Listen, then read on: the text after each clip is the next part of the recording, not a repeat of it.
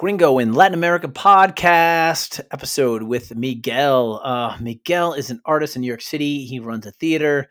He's a teacher in Hunter College with Spanish and does an artist. He's just overall performance artist, language, doing some really cool stuff in the Lower East Side of Manhattan. So check it out. During COVID-19, a lot of artists are struggling right now. So powered by Arte Agave, Gringo in Latin America is talking to Miguel Trellis, and we're going to get a little perspective on the arts in New York City. So hop on in, and I hope you enjoy. All right, here we go. In 3, 2, 1. All right, man, we are live, and we are back, sort of back with Miguel. We tried this one time, and I messed everything up with the audio. Didn't happen on my end. So Miguel, welcome back. How are you doing, man? How are you holding up? It's late May. You're in New York City. What's going on, and how are you holding up? I'm holding up with a lot of hope that we are, evolving. And right now, it's certainly a little bit more people out than when we last spoke. And so that's gingerly sort of moving along. But then there's the ambiguity, right? Is anything really fixed? But we got to get out. We got to get out. So yeah, thanks for asking, man. Yeah. So before we get going, why don't you tell everyone a little bit about who you are and what several things that you do? Hey, first and foremost, I'm a visual artist. I love to draw. I'm a printmaker. That's a print of the studio building where I'm at, and those are figures copied from a very classic Puerto Rican print portfolio about popular music in Puerto Rico. So I paint. I do that most of the time, or it's a continuity throughout my life. But I also teach, which has been, we were talking before, you were asking, how is it? I've had a community of students, actually 3 communities of students with whom I've had the privilege of teaching, hanging out, sharing like, hey, what's going on in your end? Because everybody's hard up. So having those 3 classes has been amazing.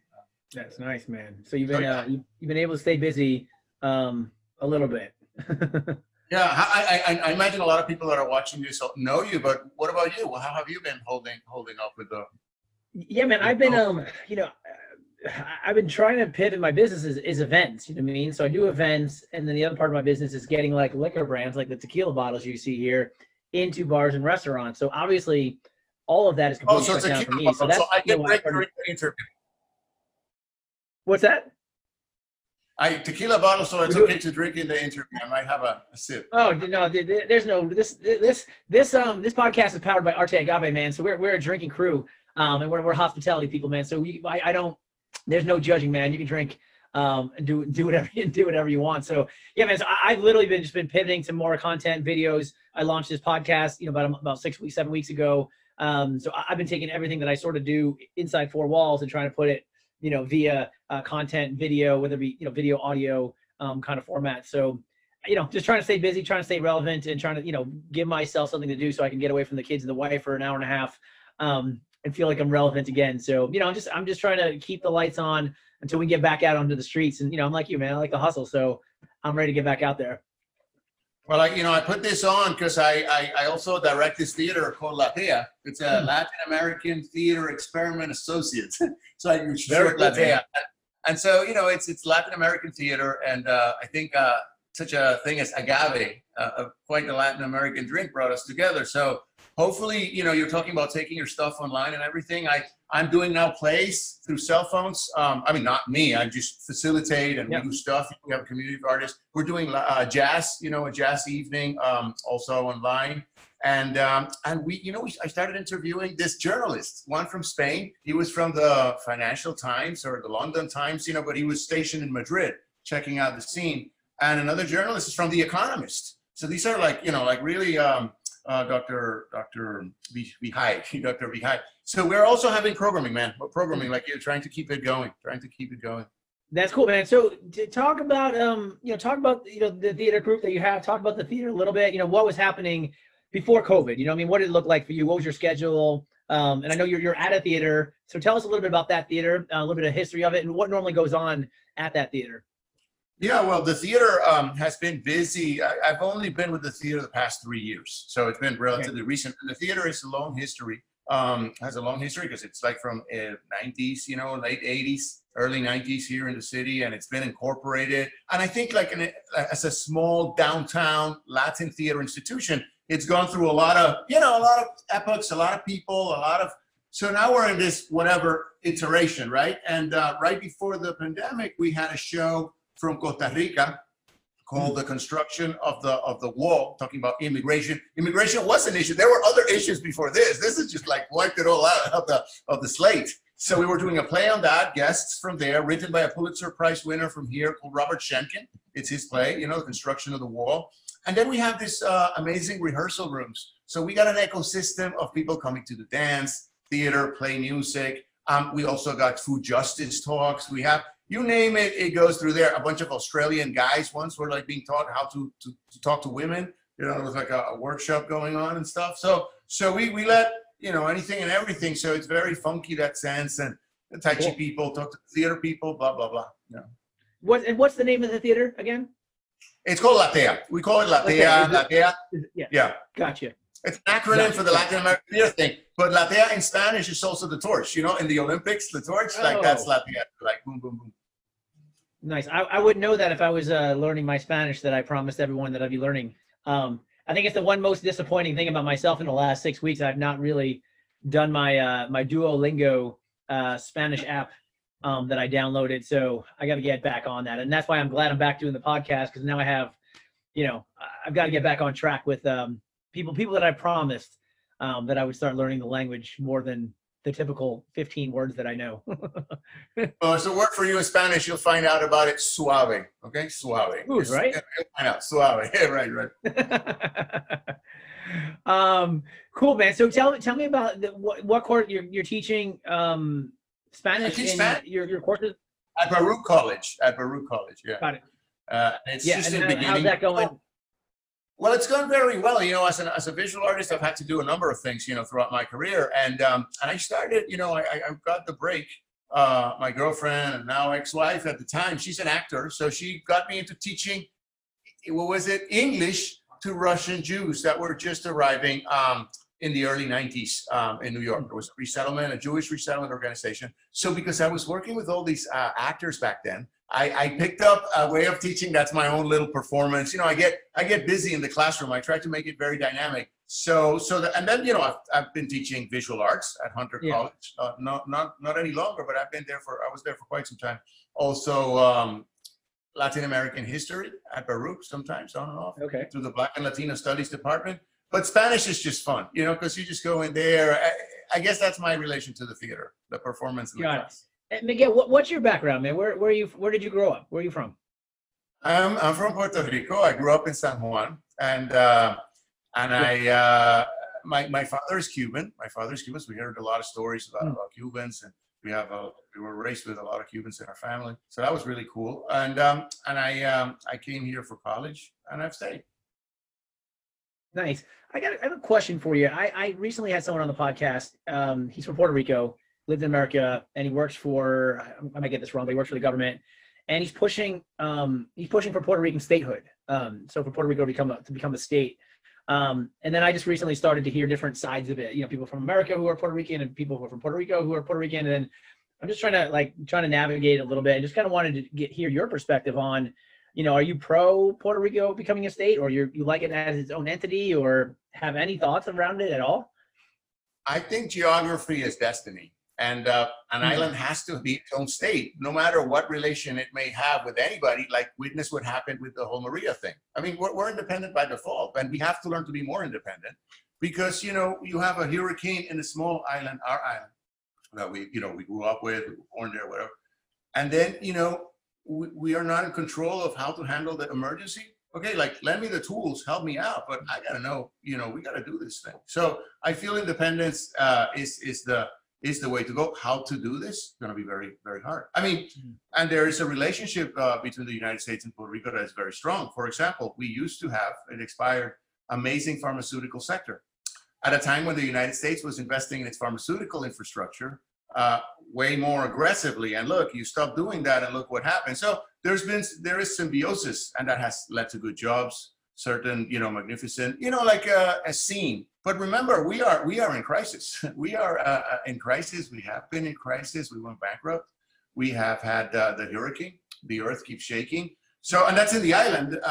And so we are independent regardless. It's like how we handle that independence is what's important. And I think, the United States is all about self, determination and going forward that way. So I think that's what joins us, not the other story, Yeah. Not another story. I just, it's something that I haven't really thought about. And then this guy I was connected to, that's what his job is to help it become a state. And then we posted this, on YouTube, and there was a couple of people just chiming in. Some people for it, some people against it. Some people. No, I think a lot of people are for independence, but again, a lot of people are also very pragmatic.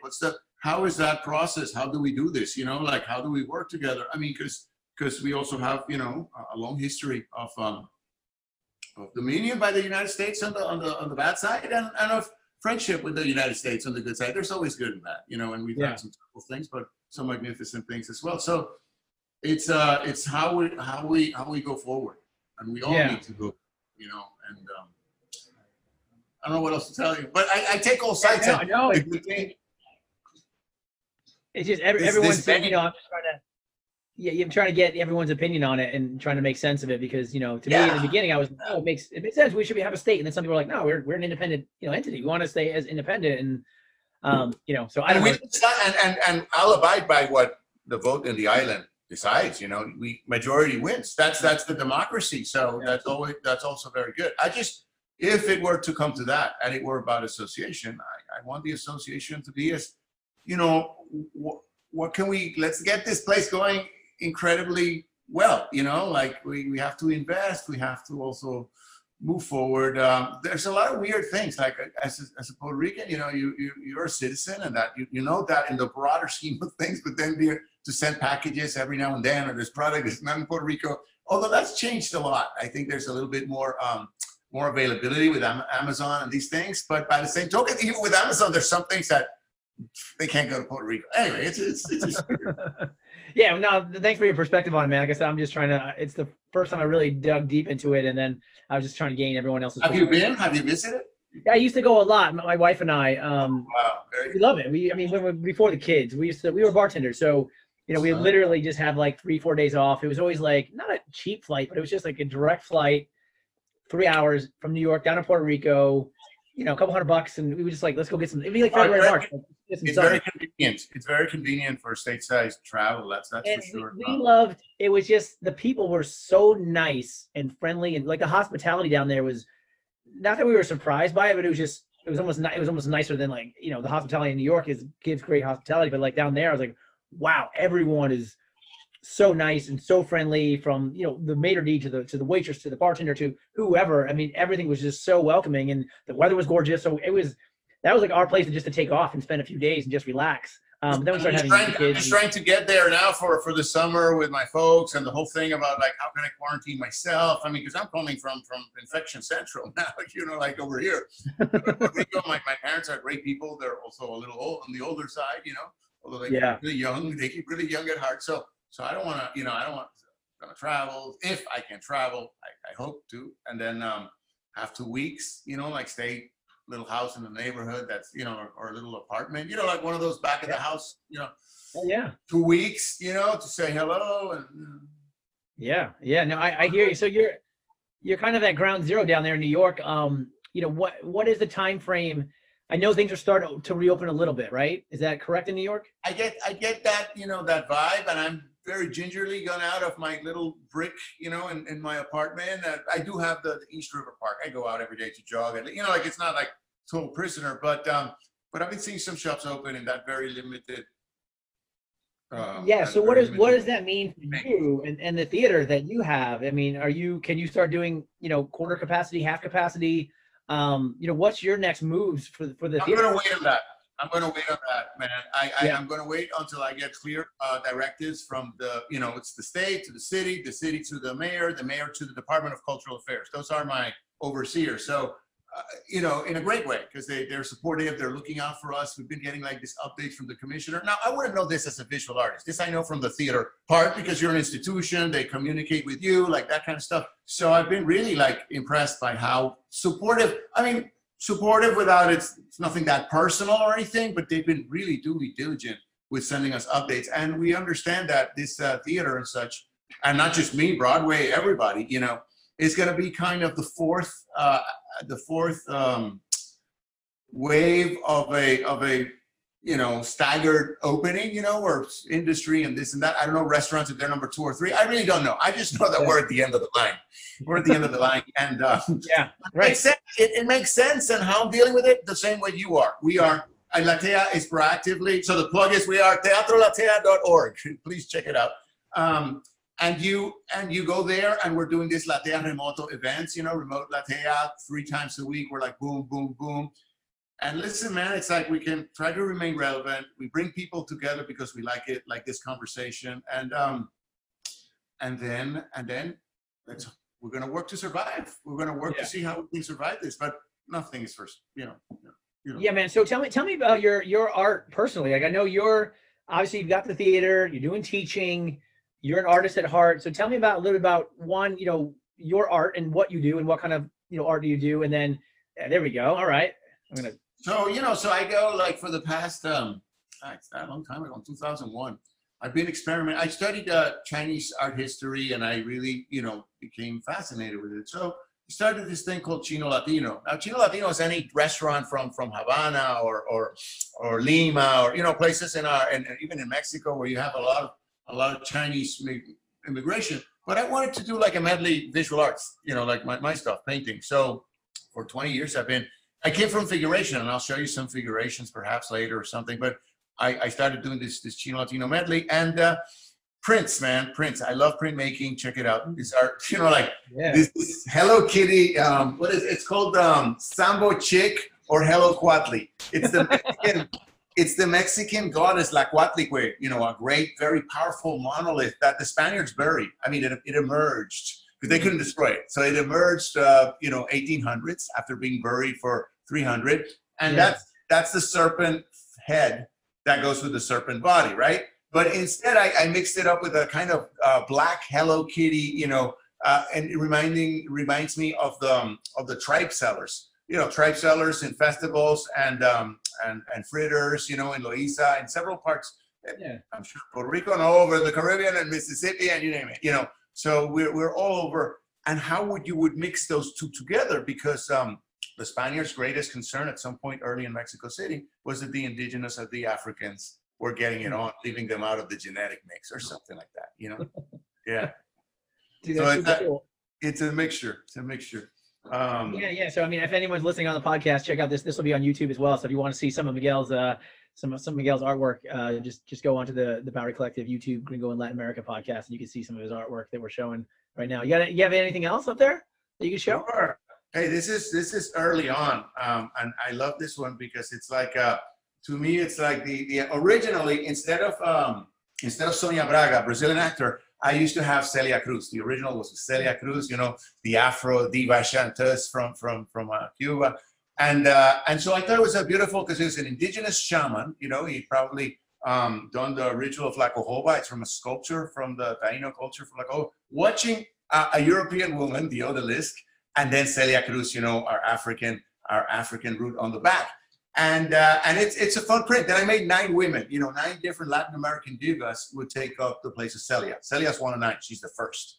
Mm-hmm. And so I have Puerto Ricans, Dominicans, Cubans, Brazilians, Argentinians in the diva, kind of, a little lighten it up, so now it's just like the divas. So the divas. I think there's that. And now, because you're a mezcal drinker and you're into the Mexican culture, ethylic Mexican culture, I've been doing a lot with mixing up the Chino Latino thing with Maya. Because, I've been doing Chino Latino 20 years. At this point, I'm doing it. I got some landscapes. I'm working on one right now. But, I just got into the Maya thing by teaching at Baruch, by teaching Latin American history at Baruch. I tried to start teaching. It doesn't start with Columbus, for Christ's sake. There's like millennia. Civilization sprang up, came down, Roman empires of their own right, Han empires of their own right in our America. So I went back, and then I've been really taken.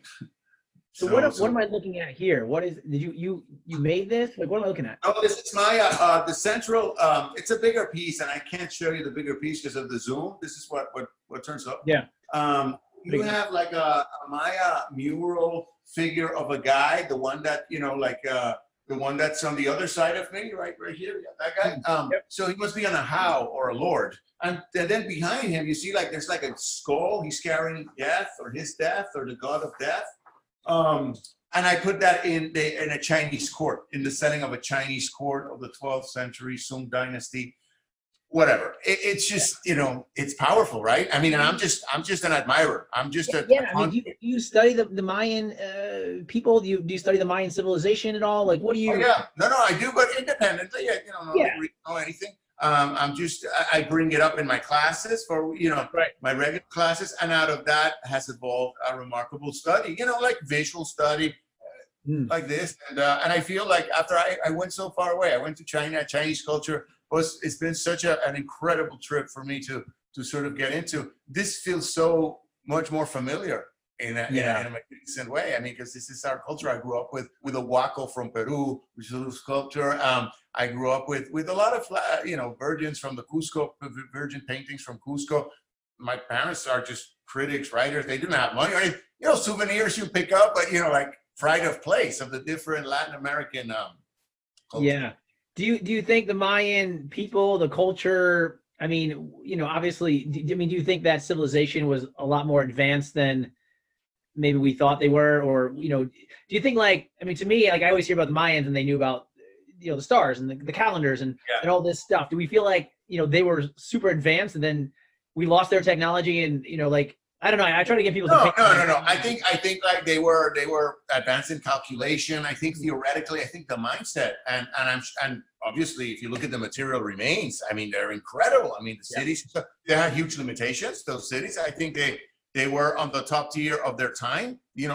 Whatever. But no, I don't do that. You mean the Omni shit and spaceships and stuff? Like I don't think so. No. I want to know you're drawing it. I don't know. Well, no, I drew it, but that's the thing is that's how they drew. That's how they again, they were telescoping themselves far into the future. When I look at some Maya things, I think they were intuiting or playing with the connectivity of today. People have earphones, like Maya things have all these accoutrements, and so you think, okay, that's us to the hanging stuff to talk on the phone. Then you have the headphones. I mean, there can be a lot of paraphernalia that you wear. That I think is them anticipating this in their. Yeah. No, I don't know if there was any aliens that came down or spaceships or anything like that, but I just feel like they to build what they were building and the calculations and the calendars and just they seem to have it. They seem to be dialed in with humans and the Earth and I don't know. They seem to be a little more advanced for their time than many of the other cultures around them. I agree. Yeah.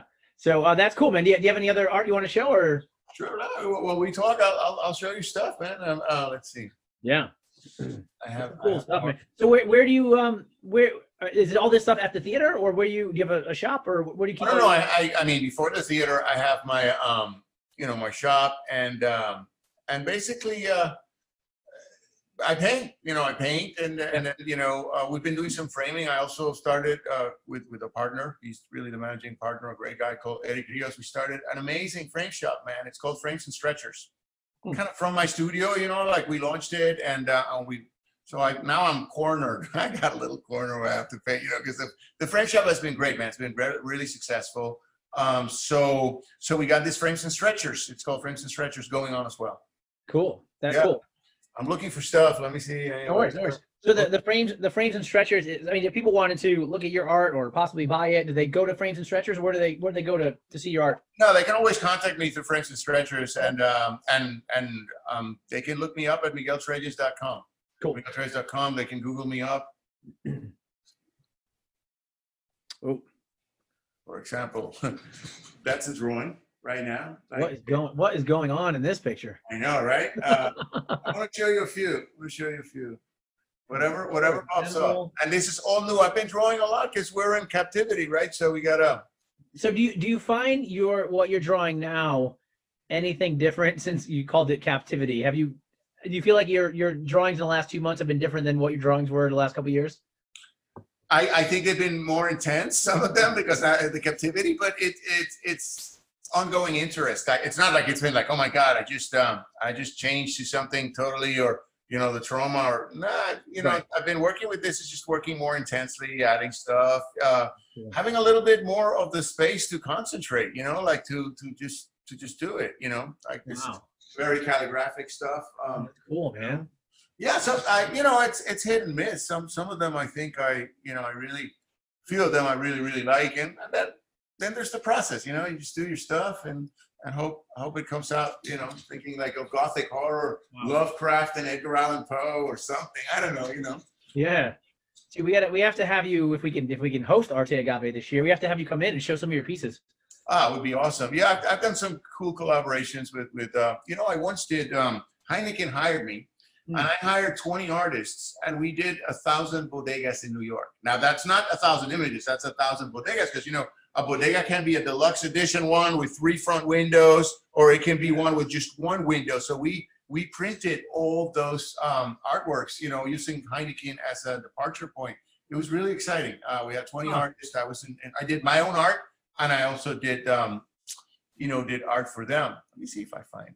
Wow. So did all those artists create their own unique piece? I was kind of like the editor. It's kind of being in the theater now, oh, that's a nice mic. I think I just got a mic. Is that the Yeti? Yeah. I got a Yeti, man, because I think it's going to probably be a lot better on the.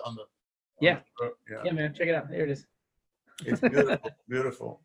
Yeah, that's how I launched this podcast, man. I just started buying random stuff and started doing things and just starting to figure it out. Yeah, what was the relationship with like this podcasting? Were you as active as I am now too? I mean, I really wasn't, because I had to do it like for the university, holding class twice a week, boom, boom, boom. It was wonderful. I'm really lucky that way. How did your online thing sort of happen in the middle of this mess? Why? What do you mean that I'm doing more online stuff? Yeah, like the transition to online. When did it actually? Yeah, so I had wanted to do this podcast for a while, but time just whatever. You can't find the time, or this, that, the other thing. You have an excuse, and then as soon as this thing hit, I mean, I was always creating content and doing interviews, and I was just like, well, now it's got to be via Zoom. Now it's got to be via something else. And I went quickly into transitioning to online video and voice interviews and content. So mine was kind of quick, and I was already sort of doing it live, so it was, I guess, an easier transition. So I just knew, like I had to stay relevant. So I'm like, I'm just going to start creating as much content as possible. So it was kind of a quick, easy transition for me. Oh, wow. So this is us doing that was one of mine, but I had like 20 artists. I had incredible visions. So 20 other artists created something completely different than what you're showing. Yeah, I'll show you something else. That was one of mine, and I had many more than those. I mean, because we all had our. And then it was in like the windows of the bodegas. Yeah. How big were they at all the bodegas? Oh, we're talking. I mean, they varied from bodega, huge. I mean, I'm talking about 6 feet by 6 feet, an average, and then could be bigger. Dude, right now, you and I, we need to get a tequila mezcal brand to do this guerrilla marketing right now. Like, all right, yeah. All the liquor stores or bodegas, or we need to do something similar to this. We got to get Ilegal Mezcal on the horn, because they're all about artists, and create some really cool stuff for stores. Let's see. I don't know what I'm picking, but it's from that project. Let's see what comes. All right. Oh God, that's cool. So that's another vision. Wow. Let's see, and I'm right now. Oh my God, the artist is gonna kill me. I don't remember which artist it was, but you gotta give credit. Yeah, no, they were incredible. I mean, was there a theme to it, or Heineken just said go for it? Well, Heineken said go for it, but there were controls. Like I had meetings and I had stuff rejected. I mean, It was an open exploration, but the brand, how brands are. I mean, they're very curious about especially a brand like Heineken. That's even more. So they would say no to this, no to that. But in general, okay, this is actually with the photo in front of the bodega. This is René Juan de la Cruz.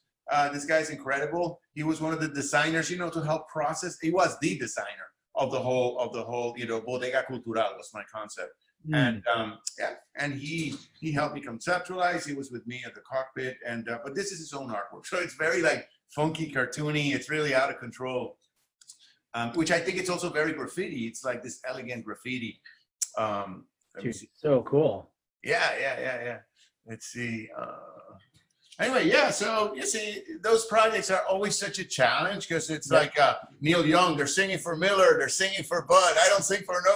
So I do that. I only do my own thing, but I think these are interesting challenges. And there's some money to boot. And for me, if the challenge involves like organizing other artists or, like working, I think then it bears fruition because it's putting bread in a lot of people's jar, like more than. I mean, so, you work with a lot of artists, obviously, performers, is there any relief that of for these people that, they're pretty much independent contractors across the board? And if you didn't have some Broadway big contract, like, is there unemployment for these workers anywhere? Do you know anything about that? Yeah, the New York Foundation for the Arts, which is one of our local, the mainstay in New York for visual arts, for example, and it's giving money out to folks that, for example, are in the gig economy in the arts, setting up shows, and so that's wonderful. That just came up.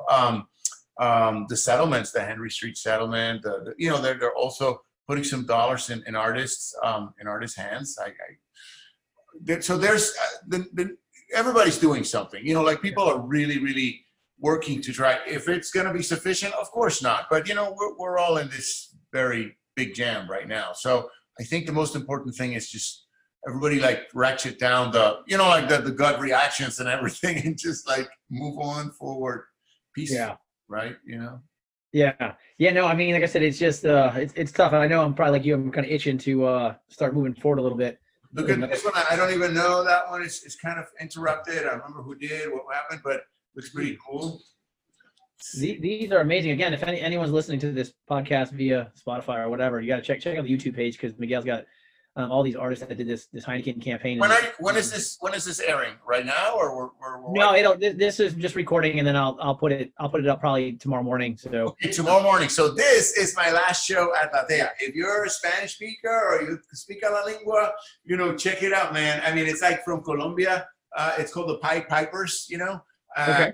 And it's a very cool show that was in Colombia. We've done it here. And the producer who also works for La Tea, a woman called Tatiana Rondero, she's presenting it now online, the new format, phones, and so we're playing with that, learning how to reinvent the theater for this era. I mean, because anything else you've been doing online? I know you did the saxophone thing last night, right? Was that last night? Well, there's something that I don't know if I should talk about it, but yeah, I really will because it's coming out amazing. We broker, because that's what this theater does, put people together, get our own ideas, your ideas, whatever. We do have a strong Latin American streak, and that's our foundation. But we also have, we've done a lot of Shakespeare in English by up-and-coming troops, and they're really cool. Sometimes they're just, no relation to the Latin theater, but we want to collaborate. We want to do things with you. Boom, we go. We've had major motion pictures shot here. Major motion pictures. Those are great. When the scouts come, because then they help generate the vibe for the ecosystem, they help us with and it's so cool. Everybody wants to hang out if Lin-Manuel Miranda is hanging out, or Ron Howard, Richard Gere, folks like that. I once brought my students to draw at my studio, and they had turned, there's a Richard Gere film where he's a cop, some kind of cop. It's like a precinct. It's rough. I've seen, I don't remember the name, but he was in my studio. I'm bringing my students from Hunter College, to do a final crit in my studio. And who's out there kind of looking like, yes, my name is Richard Gere. So that's awesome. That's awesome, man. So, I mean, how big is the theater? How many people does it hold? We have 74 chairs because we're an old, the place that the theater created a cultural center called the Clemente. And the Clemente Soto Vélez Cultural and Educational Center. We're Puerto Rican, Latino, multicultural. So right now we have 50 visual artists creating here. We have 4 theaters, a puppet theater, but this is the theater that created the center. Now we're independent. The center's got its own 501c3. We're our own. But the theater used to be the theater, the auditorium of a 1897-98 former schoolhouse. Back when, immigration, give me your poor huddled masses, German Jews, Italians, we're talking about, wow, Ellis Island. So then, it's got this Gothic splendor on the outside, and the actual theater, it's got that old world craft. It's got, when people come in, they say, this is so nice. I mean, there's something very intimate about it. And yet it can hold 240 back in the day. It went down to 160. And, until we get sprinklers, we got to abide by code. So we 74. So it's really, it's a jewel. It's a small jewel. That's cool, man. And what's your title? And it's a bar. And it's okay. And then people, you're mezcal people, I'm Don Q. I'm rum people. If I can have a Babancu, which is one of the best rums in the Caribbean, the other one is got to be Don Q from Mercedita and Ponce. But it's got a bar. Then they brought this bar. And it's so funny how people gravitate towards the bar because the bar. Sure. Yeah, but the bar is the old stage, which was quainter and smaller, so you got to go up to it. And the place, they like to use the bar. They actually like to, then the woman runs off to the bar, the guy goes after her, they have a scene in the bar, so it becomes something else. Nice. How big is the bar that you have in the theater? That's pretty decent, man. I'd say like 12 feet, at least 12 feet, maybe 15, and then I'd say good 2.5 feet of, depth, and then we got enough space to put beers out and wine. Can you serve alcohol, or is it just the beer and wine? I'm in the middle of trying to get an alcohol license before all this, because nobody wants another, or not. People don't want more bars in the Lower East Side. I'm talking about the neighbors. It was that kind of a situation, right? Like a lot of community board. You go, you yell, blah, blah. So you're a theater. It shouldn't be that bad. It's not like you're gonna be throwing. Well, no. Right. My drink is my culture. Come on, man. You can't have a cultural thing going on without the drink, and so the drink is culture. So how can you have a Latin American theater without ron, cachaça, okay, pisco? For Christ's sake. Right. Yeah. I'm not even going there. That's already the world of mezcal. Okay. No, you have to have the rum. You have to have the pisco. You're right. Dude, Miguel, we're gonna have to throw a party at your theater, man. Like, I'm itching now. Now that you and I have, this is like our fourth conversation, and like, I can't wait till we can start getting some people in a room. I'll bring some brands. You bring some performances. We'll bring the people. Like, I'm ready to start celebrating with you, man. Well, I want you to, before you do, I want you to check out, our latest is this collaboration with a burlesque dancer. We have done 2 burlesque shows. Really cool. This woman, Victoria Rodriguez, she's got her own persona called Quinceañera.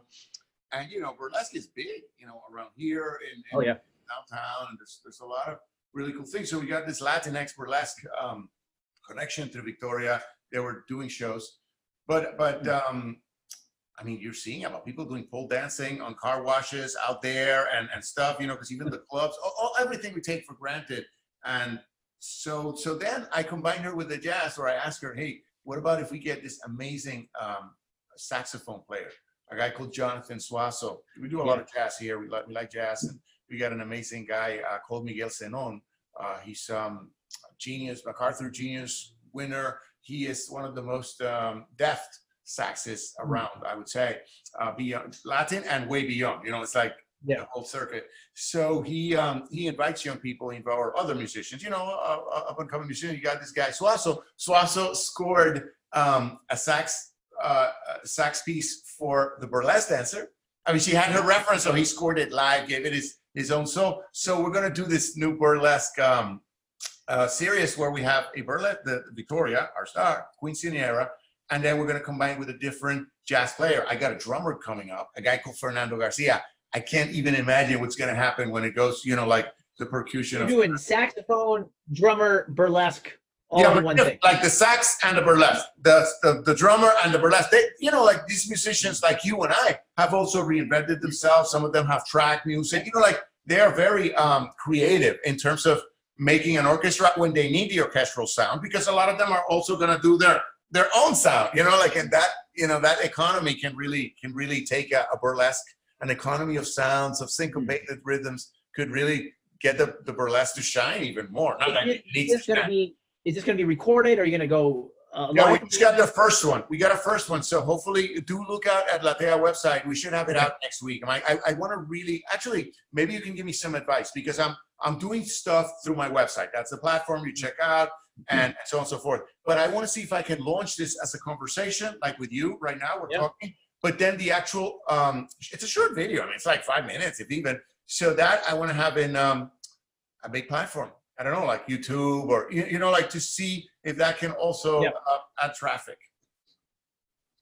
Well, what we're doing here, I've done a couple of webinars via Zoom, so you could always do it via Zoom and invite everyone that you know, And then I'm also, you can record it on here. So I can record it so you can play it back on YouTube, or you can play it back on your website. Also, it connects to Facebook, so you can go live on Facebook. So right, live on Facebook too is something. Yeah, so what we're doing right now is you could literally have invited 100 people or whatever, 20 people to watch. I give classes in this format. No, I'm saying in terms of the actual, I don't need to be socially distant online. I really want to connect as much as possible. Yeah, I mean, sometimes it just depends on how much traffic is going to. You get more traffic to your website, or you get more traffic to Facebook. We get equal amounts of traffic. We're we're small, but we're growing, and we're trying to increase our. I'm not going to throw any numbers out there. Yeah, so if I were you, I would definitely send out an invite to everyone that you know, obviously, and then I would try to make it maybe like a kind of like a Zoom event. Maybe it's a 10-minute Zoom event or 15 minutes. Maybe you come on, you do something, someone else does something, she performs for a song or two. But then, like I said, you can go on live on Zoom, you can go live on social media, and you're also recording it, so then you can put it right into your YouTube or to your website, if you want. So I would try to, what I'm trying to say is cover as many platforms as possible instead of just going live on, your website. I would try to host an event that's recording while going live at the same time. Yeah, I want to get to that kind of level of sophistication. I really want to. I'm working. Yeah. I'll help you, man. We'll do it. We'll run it. We'll help you with Arte Agave, man. Like I'll help you do it, man. We'll help promote it. We'll put it out on our social media. We'll send an email out as well. Like let's just have fun with it. To me, man, like I said, starting this podcast, I just start doing things and then working through it and see how it goes. And you just start building momentum. If you have 14 people that watch the first time, who cares? You had 25 to watch the next, it's like any other show. If you do it well enough, people will start coming. So you let me know, man. We'll love to help you out and promote it. And I'll walk you through anything that you need help with. Would love that. So, thank you for the, for the invitation. This has been really, really exciting. Oh, check it out. This was the jazz concert we had, yesterday. This amazing guy, Nice. Jan Koos, playing the sax. Oops, the other way. There you go, John. And what's great is we had this sax player called Jan, and he was talking to Miguel Senon. So you get the sense of also being a witness to a shop talk among really serious artists, and and how they frame their performances with their own intellectual / technical / whatever considerations. Yeah, and what were you saying? Who was he talking to? You had a conversation with who? Well, no, Miguel Senon, the sort of presenter of the jazz series. We partnered with him to bring a great musician, and so he talks to Jan Koos. So he talks to the guy he invites, then and you get a sense of that, and then we play cuts from different concerts. So when we have footage from Latea concert, we played from Latea, which is. It's almost like, oh my God, like that was the world pre-COVID shit. Yeah. I mean, that's kind of cool too. If you had like a little show that's like somebody's talking to the artist, getting a little perspective from them, and then you get to see them perform. You can make it into like that's what I'm doing at Latea, and that's what I need a partner or partners with. But again, everyone is in such standby. But I think we have some amazing content. We need to partner. We need to grow a little bit more. Our public and such. But we also need to partner in such a way, especially if it's going to be online. How do we pay the artists? What do we do? Like these are all considerations, because bad as it was in the old days, you had the box office, and people show up, they give you the money, they buy the beer. I mean, it's just all over. Just forget the theater. I mean, then you buy the beer. So even that, you can't buy beer, or you can, and we will. But I'm just saying, it's just taking a huge dip. Yeah. So listen, man, tell me all the places where everyone can find you, and find the websites and find the theater websites. Give everyone the gamut of how to find you, how to support you, and when you get going. Thank you. All right. Yeah. So what if you want to look at my work, either Google my name. My name is Miguel Trelles, TRELLES, or you can check out migueltrelles.com, migueltrelles.com.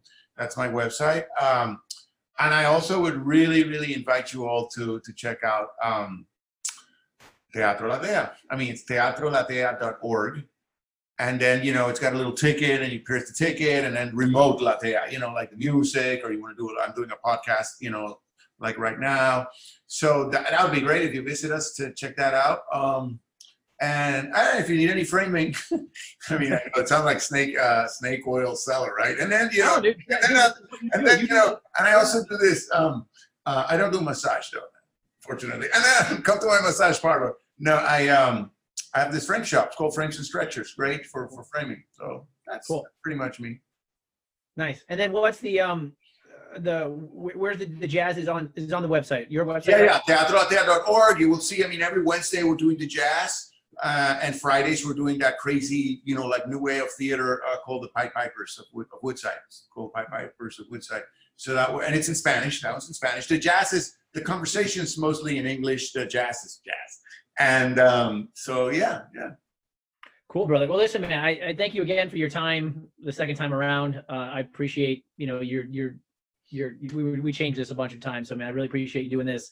Again, like I said, being a voice for, the artists and musicians and performers at this time is, I think everyone's looking at the hospitality industry and freaking out, but no one's even remembering like artists and musicians and, people that, are pretty much independent contractors. So thanks for your time and your perspective on all that, man. I love what you're doing. And I really can't wait till I could get back to New York. You're in the Lower East Side, right? Lower East Side? Lower East Side. Yeah. So I can't wait to get down there and crack open. So you have some rum, I'll have some mezcal and, chat in person. So I'm looking forward to hitting that theater with you. I can't wait. Thank you. Gracias. What are we looking at? What's the last picture you show me? That's Suazo. That is the man that is scoring the burlesque dance. Okay, right. He is the first jazz sax player that we featured. I'm not the first one, but the first one that said to the burlesque collaboration, "I'll do it. Let's do it." So I'm really indebted to him. He's quite. He also, when he came here, because he played here earlier this, before the pandemic. He taped everything state of the art. So we have Suazo at La Tea, and it's incredible. It's an incredible live concert. And I don't think about these things when I'm like looking at them, because I'm here live enjoying it, having a beer, and then I get to chat with Suazo and Miguel Senón. They chat with everybody. We all come out and drink. But then I'm thinking, oh my God, now it's so different. It's so poignant in a different way. Who would have thought? Who would have thought? Yeah. Well, cool, man. Listen, I won't take up much of your time. I appreciate it again. Thank you. I'm glad that we're becoming friends here. Like I said, I can't wait to get back to New York and hit the Lower East Side and have a cocktail with you and start collaborating, man. So I'm looking forward to what's next and what we can do together. Cool, man. Well, thanks for your time, brother. I appreciate you. I'll see you guys next time. Gringo Latin American Podcast. See you guys soon.